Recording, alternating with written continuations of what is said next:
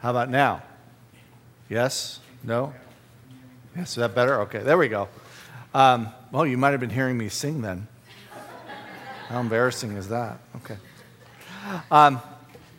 Real quickly before I forget, if you don't know who Chuck and Diana Ryder are, it's okay, but they were one of the founding families back in 2007 when we started this church campus. Diana last Friday went home with the Lord, actually the Friday before that.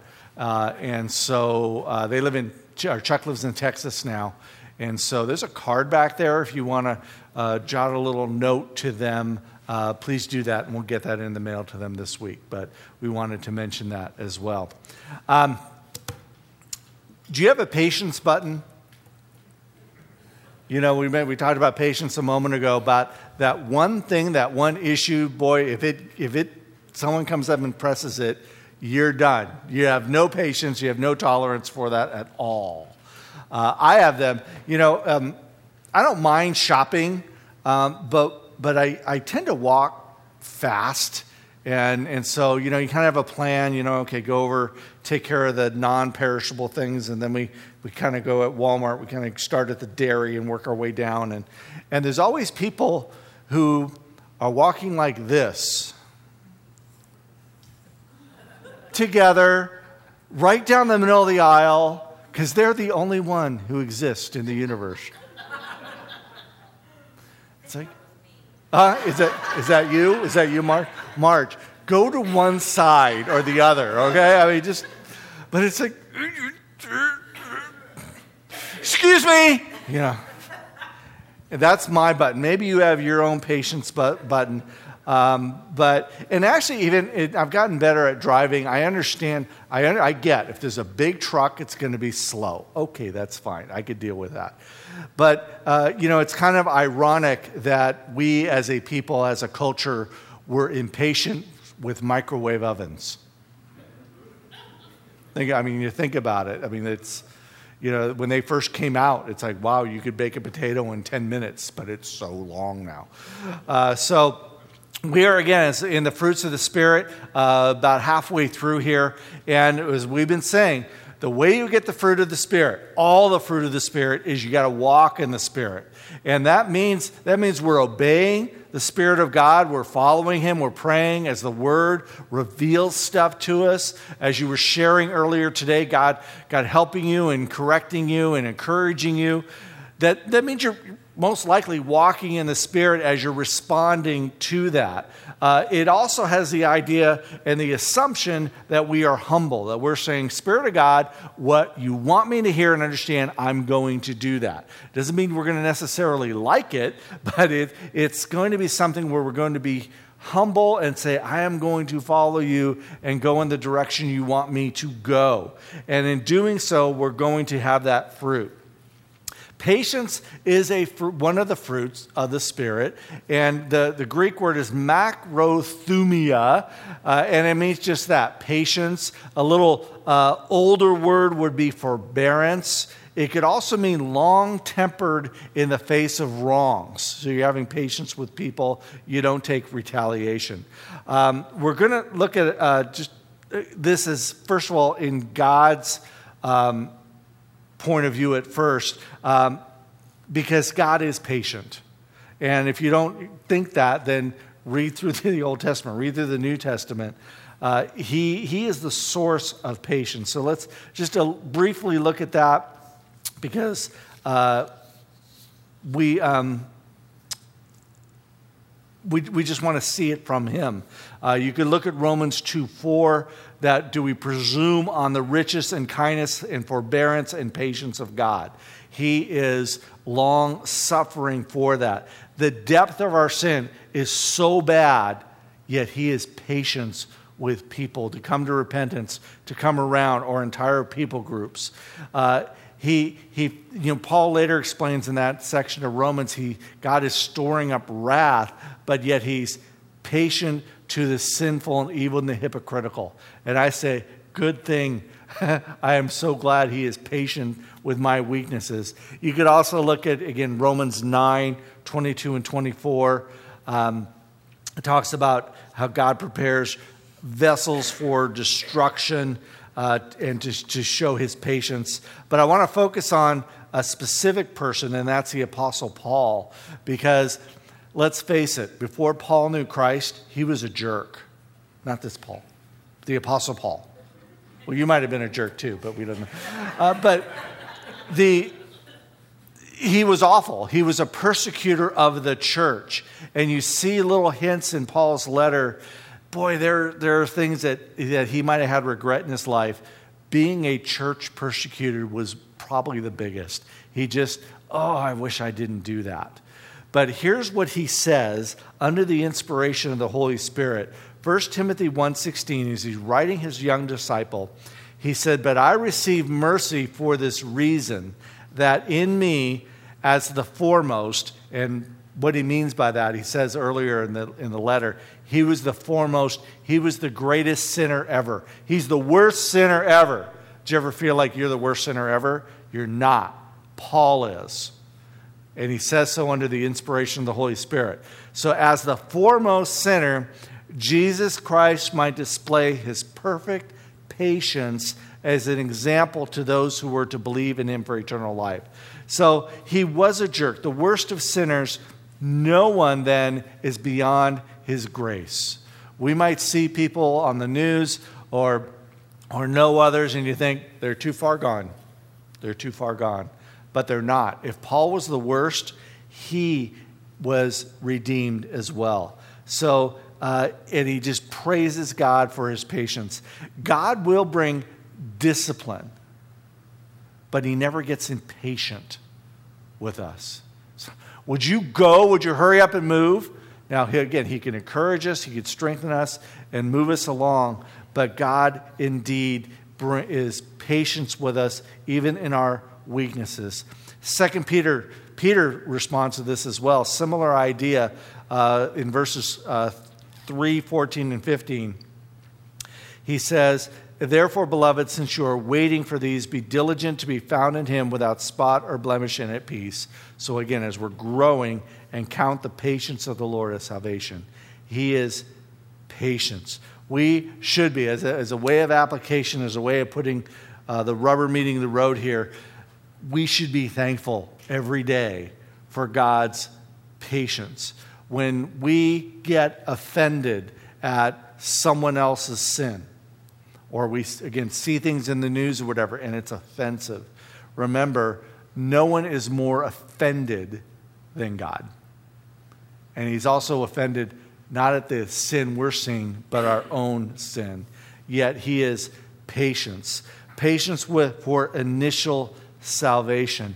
And even as believers, those what we call besetting sins, that stuff that we keep stumbling over, he's patient. He doesn't want us to live in that way, but he is patience. So that's the patience of God. There briefly, just if you want to look it up later, Paul encourages Timothy in 2 Timothy 4, 1 and 2, as a leader in the church, to be patient with the people that he is shepherding. But let's focus our time on patience, that we need to be faithful. And there's a couple verses for that. Hebrews 6, 11 through 12 says, we desire each one of you to show the same earnestness and have the full assurance of hope until the end, so that you may not be sluggish, but imitators of those who through faith and patience inherit the promises.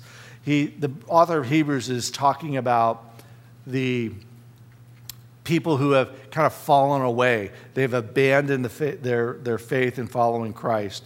And it says, be patient for what God is doing to reach the end for ourselves. God will fulfill his promises. And I know I kind of rushed through those passages a little bit, because I really would like us to camp on this next passage, because it talks a lot about patience. Again, we're looking at what does it look like from James chapter 5. Okay? So we have the patience of God, patience for leaders. But let's go ahead and let me read 5 through 11, and then we'll go back and explain what he means by that. So here's a command, James 5, 7 through 11, be patient. That's a command. Okay? So when you're impatient, that's kind of hard to do. Okay, fine, I'll be patient. But it's always a kind of a lousy idea, isn't it, to pray for patience?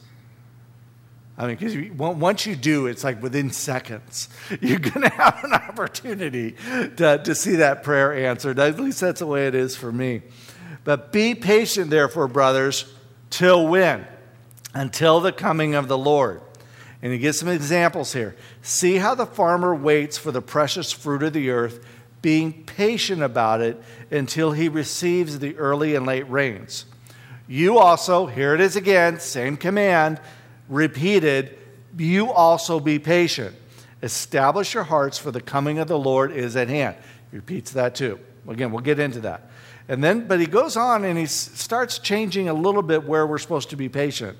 He says, do not grumble against one another, brothers, so that you may not be judged. Behold, the judge is standing at the door. As an example of suffering and patience, brothers, take the prophets who spoke in the name of the Lord. He's talking about the Old Testament prophets. Behold, we consider those who bless and remained steadfast. You've heard of the steadfastness of Job, and you've seen the purpose of the Lord, how the Lord is compassionate and merciful. So, James is writing about two opportunities to be patient. One is in the coming of the Lord. When the Old Testament talks about Jesus coming soon, it's really a reference to the next thing. We are in what many people call a period of grace or the church age. The next thing to happen is the return of Jesus Christ. The next age. So it's coming soon. It's soon in God's eyes, in God's mind. We've been waiting a couple thousand years, and we're still waiting. And many people, and I agree, think he is. It's going to be this may be these times. It seems like a long wait, and sometimes you're just thinking, Lord, please let it be today. And I don't know. Sometimes you're facing a bad project at work, or students are facing a test. It's like, Jesus, this would be a great day for you to come, so I don't have to fill in the blank. But various pressures will test our patience. The wickedness of people and culture are going to have us just test that. We want the Lord to come, but we have to also expect lost people to act like lost people. They are already really under judgment and need rescuing more than criticism. In Romans 1, it says 3 times, God gave them over. God gave them over to the passions of their lust and their flesh and everything. So, of course, that's going to how they're going to act. But then we again point fingers at others, but we have to also point to ourselves and say, God, I'm sick of me. Have you ever thought that? I felt that. I am tired of me. I'm tired of the stuff I keep stumbling over, my failures, others. Or maybe we're just tired of life's pressures, getting the bills paid, another thing's breaking on the car. There's issues with family, failing health. And we're just saying, oh, Lord, come. Would you please restore everything? I was thinking this morning just what it's going to be like. And I don't know if this is exactly true. I know it's going to be at least as good as creation was before the fall. I suspect it's even going to be gooder. It's going to be even better. It was very good. It's going to be even very gooder than that original creation, because God is going to restore things to such a place. So James writes, look, here's an example. A farmer. Every year I grow herbs. I got a little box and I put my herbs in it. I am not a patient farmer because I'm out there the next day. Anything? Watering and so forth. And now finally I have stuff that's coming up. I have some green onions. I have cilantro. I have parsley, savory. First time I ever planted that. Finally coming up. And then also I'm finding the weeds and I'm pulling those things out. But what a farmer does is he's just, I guess we would say what they would say maybe in the vernacular, he's just chill. He says, look, I do this every year. Every year I sow seeds. And every year it sprouts. You don't know what's going on underneath. And some seeds takes a while. They have to be pretty deep. But he plants them, he waters them, or he waits for the rains. He says, every year he does this. But seeds, by their nature, when they're put in the ground and they get water, are going to all of a sudden turn from dormant to alive. It just happens. It's a miracle of God, where this Dead Sea turns into something now living. But the farmer doesn't sweat it. It's like, how does that happen? How does it happen? What wakes this seed up? He just does it. And sure enough, he goes, boy, I don't know about the rain. I remember getting too much rain, not enough rain. I don't know. And some years, of course, are better than others in terms of the harvest. But he just plants it and he leaves it there. And sure enough, one day, stuff starts to prop up. And it grows and it grows. The farmer doesn't see things that are happening. It's unknown. But he just says, look, it happens every year. So he says, be like that. Establish in your mind, remind yourself when it comes to the return of Christ, it will come. There's nothing that's going to stop Jesus from coming back. Just even more sure than the planting a seed and it sprouting, even more sure is the coming of Christ. It is so solid of a future fact that it is a fact. He's coming back. He's promised. We can count on it. So even though things seem like they might be flying apart, he's coming. It is going indeed to happen. Perhaps in our lifetime. It will happen. And there's lots of times where people waited, we see in Scripture. We dealt with Noah a few series ago when we were going through Genesis. Noah took a long time to build that ark. And there wasn't any rain, and he's getting a lot of flack from his neighbors and so forth. But he kept working on the ark, and sure enough, one day it started to rain. What was it, 120 years he had to wait. Think of Abraham. We also dealt with him. God promised him a child in his old age. He had to wait, I think it was 15 years? Come on, God. Come on. Not getting any younger here. But it was a promise. And God fulfilled it. The other ones, these people are nameless, and they've always fascinated me. These are the people that lived under slavery in Egypt. Because they didn't have a scroll. They didn't have the Bible. They just had the stories handed down from generation to generation to generation. For 400 years, they waited to be redeemed from slavery. And they just had the promises. They just had the stories that fathers passed on to their kids and mothers passed on to their babies. And then all of a sudden, Moses shows up. But we don't know their names. But they were waiting for deliverance. Later on, under the kingdom of Judah, they were brought into exile. They had to live in exile, and that's where we get the books of Daniel and Ezekiel and so forth, and not Ruth, Esther. Those books, we get the stories of how they had to live in another nation for 70 years, which meant some people were not going to go back. They might have been a child when they were carried off into exile, and then they would be much older by the time they go back. But regardless, as we're waiting for Christ, 2,000 years now, it's going to seem short once it happens. Our job, so what do we do until then? Our job is to represent Jesus well until then, and to speak forth for him. So that's the first thing that James talked about is, look, be patient. Be patient with Jesus. It's as good as done. He's coming back. But then he goes on a little bit about patience with one another. And patience is like the other fruit of the Spirit, is that it's expressed in community. If we're just home all by ourselves, you're not really impatient with anyone. Again, maybe your microwave, but if we have to be in community to be patient with one another. So James explains how that looks when we are walking in the Spirit. He first of all says, don't grumble against one another. That's impatience. to be grumbling against one another. Don't do that. The trouble we have today that makes that even worse is this thing called social media. Please don't grumble against one another on social media. I know sometimes I will grumble about some business or something, but don't grumble against one another public like that.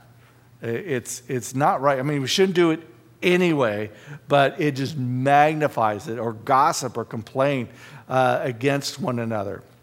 And he says, when it comes to patience with one another, he says, model yourselves like the prophets. Now, Old Testament prophets might seem like a glamorous kind of job. It was a very difficult job. The Old Testament prophets had to preach messages that people didn't want to hear. Imagine being Isaiah. Isaiah is one of the few times where you get this vision of the throne room of God in Isaiah chapter 6.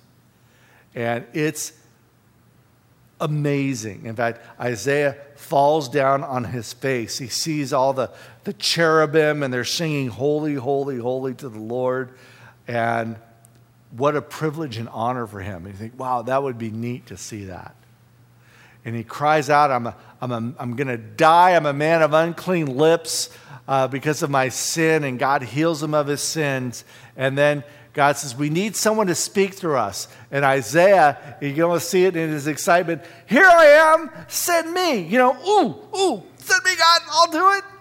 Because he's been cleansed and he's had this great vision. And God says, great, Isaiah, go preach this message. But here's what you need to know. No one's going to hear you. No one's going to listen to you. You'll keep preaching for years and no one will listen to you. Boy, that would be discouraging, wouldn't it? Well, and so Isaiah's thinking about this. Okay, there's not a lot of fruit that's going to come out of this job. And he says, how long? That makes sense. Keep preaching, keep giving my message. How long do I have to do that? Maybe once? No, your whole life. Isaiah actually had a very difficult time. God commanded him to name his children names that refer to judgments. His one child has the longest name in Scripture. It's Meir Halashalahashbash, if you wanted to write that down. It means not my people. Not my people. So his very child was this, hey, not my people, come in, it's time for dinner, was a testimony to the nation that they were not following the Lord anymore. It's a very dark time for Israel. He remained faithful, though, to the message, and he remained faithful as a preacher. He just didn't say, forget it, I'm done with you people. He kept preaching. God also called Isaiah to do some what we call object lessons. And some of them were okay, where they weren't necessarily embarrassing, where he had to wear a sash and he buried it and it kind of got spoiled and all messed up. And, I was cleaning out my garage and I found a towel that was, ew, gross. I'm not even going to wash that. Throw it away. Same thing with this sash that Isaiah wore. He buried it. It was ruined. He says, this is you, Israel. You're ruined. He also, for 3 years, was told by God to walk around naked. And this wasn't even a prophecy against Israel, Judah. It was regarding Egypt. And imagine, I mentioned his kids. Imagine, is that your dad? Who walks around? Yeah, that's my dad. God told him to do that. But that's what he had to do. He was faithful for 3 years. He had to be embarrassed in that way. They would be unpopular. Another one was Ezekiel. He was faithful and was patient, where God told him to make a model of the city of Jerusalem and do this publicly. And so he made this little model of Jerusalem. And he says, now, Ezekiel, I want you to lay down on your, I think it was his right side. Lay down next to this model on your right. So Ezekiel does it. It's okay, well, how long? Just today? No. 360 days. That's your job, buddy. Now, I'm sure he could get up and go to sleep and eat and go to the restroom and all that other stuff he would need to do. But every day, publicly, he's supposed to lay down. Because what God was saying is there would be a siege against Jerusalem. And then so finally, the 360 days are done, and God says, great. Now lay on your other side for 40 more. 400 days. He did that. That's patience. But see, it's also not just patience and long suffering, it's also faithfulness. They knew they wouldn't be hurt or heeded. They would warn of impending danger only to be ignored. And they knew they'd be unsuccessful right from the start. And then finally, James says, so be like that with one another. Be like the prophets. Keep doing what I tell you to do. Don't be discouraged. Keep being faithful with what you are learning and telling others about it. Being, as we said earlier, that living stone. Then finally, he says, also model yourself after Job. The patience of Job. I don't know if you've ever heard that explanation. Lost everything. Lost his wealth, lost his home, lost his family. And his wife, he still had his wife, but she was pretty bitter by the whole experience. So Job is sitting on a pile of ashes. He also lost his health, scraping his boils, which doesn't sound that attractive. And then he had cruddy friends on top of it all. How long did he sit there on a pile of ashes scraping his sores? It's hard to say. The Bible's just not real specific, but at least we're talking maybe months of that kind of daily suffering. His loss was horrific. The grief that he had to process was horrible. But through it all, he trusted God. He was patient. We have to remember God's compassion and his mercy as Job did, even when we're being difficult. It requires patience for us to be with one another, because at some point, we're going to bug each other. It just happens. You think of a newly married couple, and they get married, and they're in that real romantic phase, and it's just all squishy and exciting and wonderful. And then usually, maybe before that, but statistically, it's around year 3 where something happens. This couple that was just wonderfully in love, there's a little thing where they just pop each other the wrong way. Could happen early. Could happen the first week, actually, of their marriage as well. It's the same true in a church. We will, at some point, try each other's patience. It just will. In this game of baseball, the minimum number of pitches is 27. Most teams pitch about 150. So with 2 teams, you have 300 pitches. You know what sometimes happens? Someone gets hit by a pitch. Sometimes it's on purpose, which is why I hate the designated hitter, because that pitcher's never going to have to face another pitcher. But that's another story.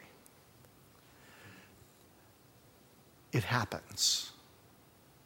And the lower, obviously it doesn't happen as much in the pros, but as you go down through college and the farm system and college and high school, it happens even more. When I was coaching kids, we did what's called coach pitch. We had it looked like a baseball, but it was soft. And once in a while, I plunked a kid. You end up pitching like 3 feet off the plate because you feel bad about it. But it happens. Doesn't mean it's right. It just happens. The same is true when you get a group of people, or even 2 people together. At some point, they're going to clash. Be patient with one another. When we remember that we, first of all, are all in process. We're going to have good days. We're going to have bad days. We don't express that rage, as I said earlier, publicly. And be part of their solution. Be part of not just being a critic, but of them, but helping them. Maybe they're going through a difficult time. It's happened to me more than once, where someone's really on the outside looking like they're just blowing life up. They're not doing well. They're making a lot of bad choices. And then just with a little bit of patience, you dig down and went, oh my goodness, they are really suffering. And the reason why they are so tense with each other, something deep's going on, and that allows us to step in. How do we do that? How do we have patience even with people that walk slow at Walmart? Walk in the Spirit. Walk in the Spirit. Goes all the way back to that. We already have His presence, and He's already here.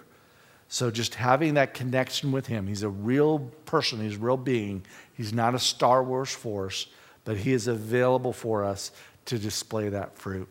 Let's spend some time praying together regarding patience. And just a couple things. Maybe you just want to thank the Lord for His patience. Say, Lord, thank you for your patience, especially when and you could fill in the blank. Or maybe you're thinking, I have my little patience button, and you want to say, God, I pray for patience when. Or if you're waiting for Christ to come and you just want to make it actually it's 2-sentence prayer here. Even so come, Lord Jesus, may we represent you well until then. So if you'd like to pray out loud, as always, we take this time to pause and to pray. I invite you to do that, and then I'll have a few announcements for you as well.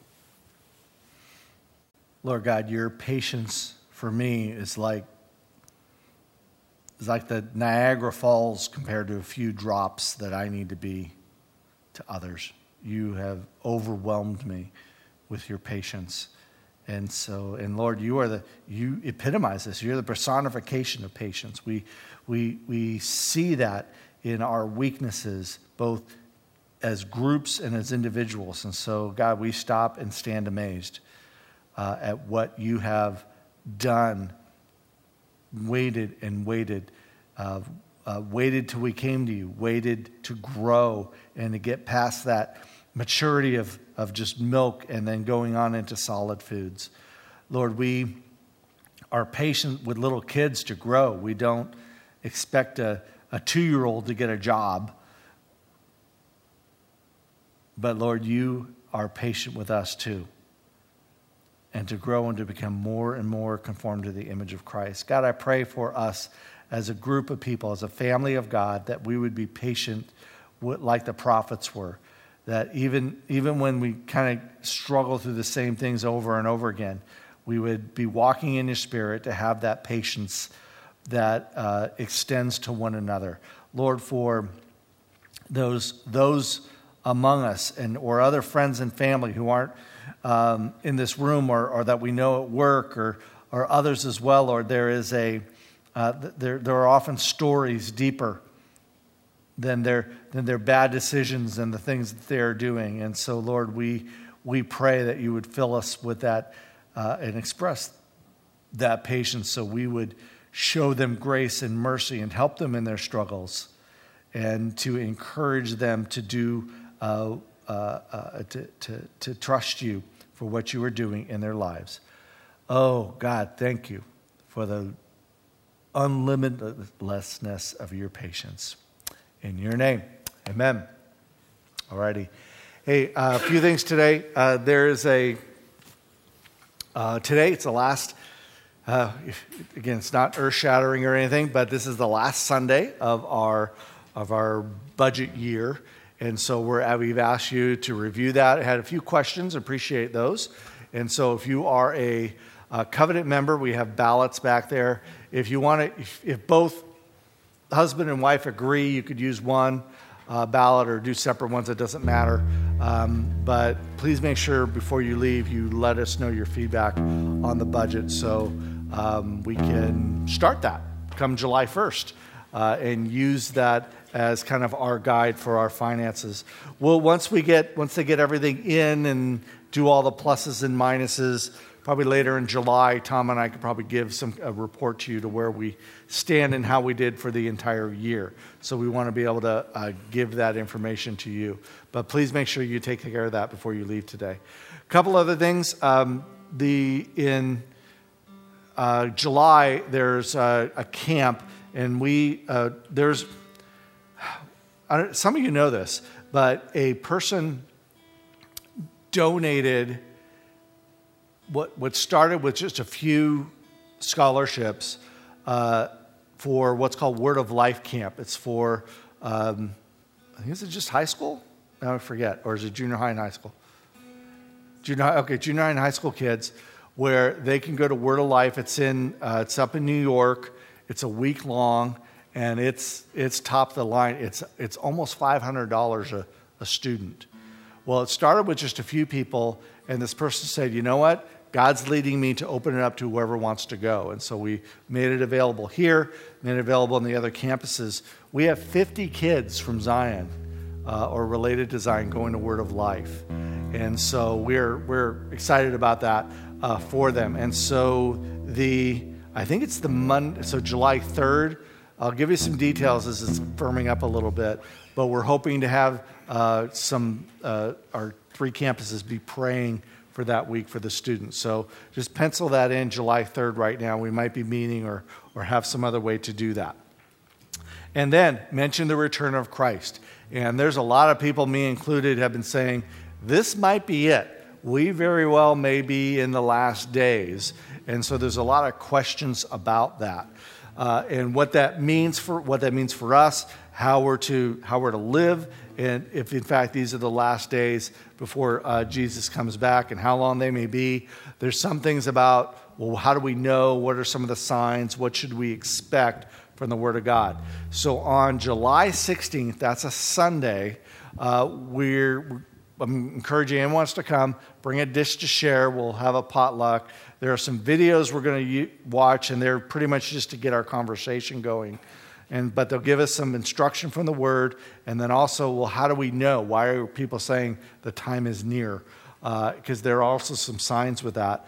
But so July 16th, Sunday afternoon, come and join us and share a meal with us, and it'll be a few hours, I would suspect. So about noon, 3 would be a long time, but we'll break as well. But hopefully we'll be done, 2:30. But we'll go as far as we need because we'll have time for a discussion and everything. So that's what we'll do at that time. Well, let's continue in our worship.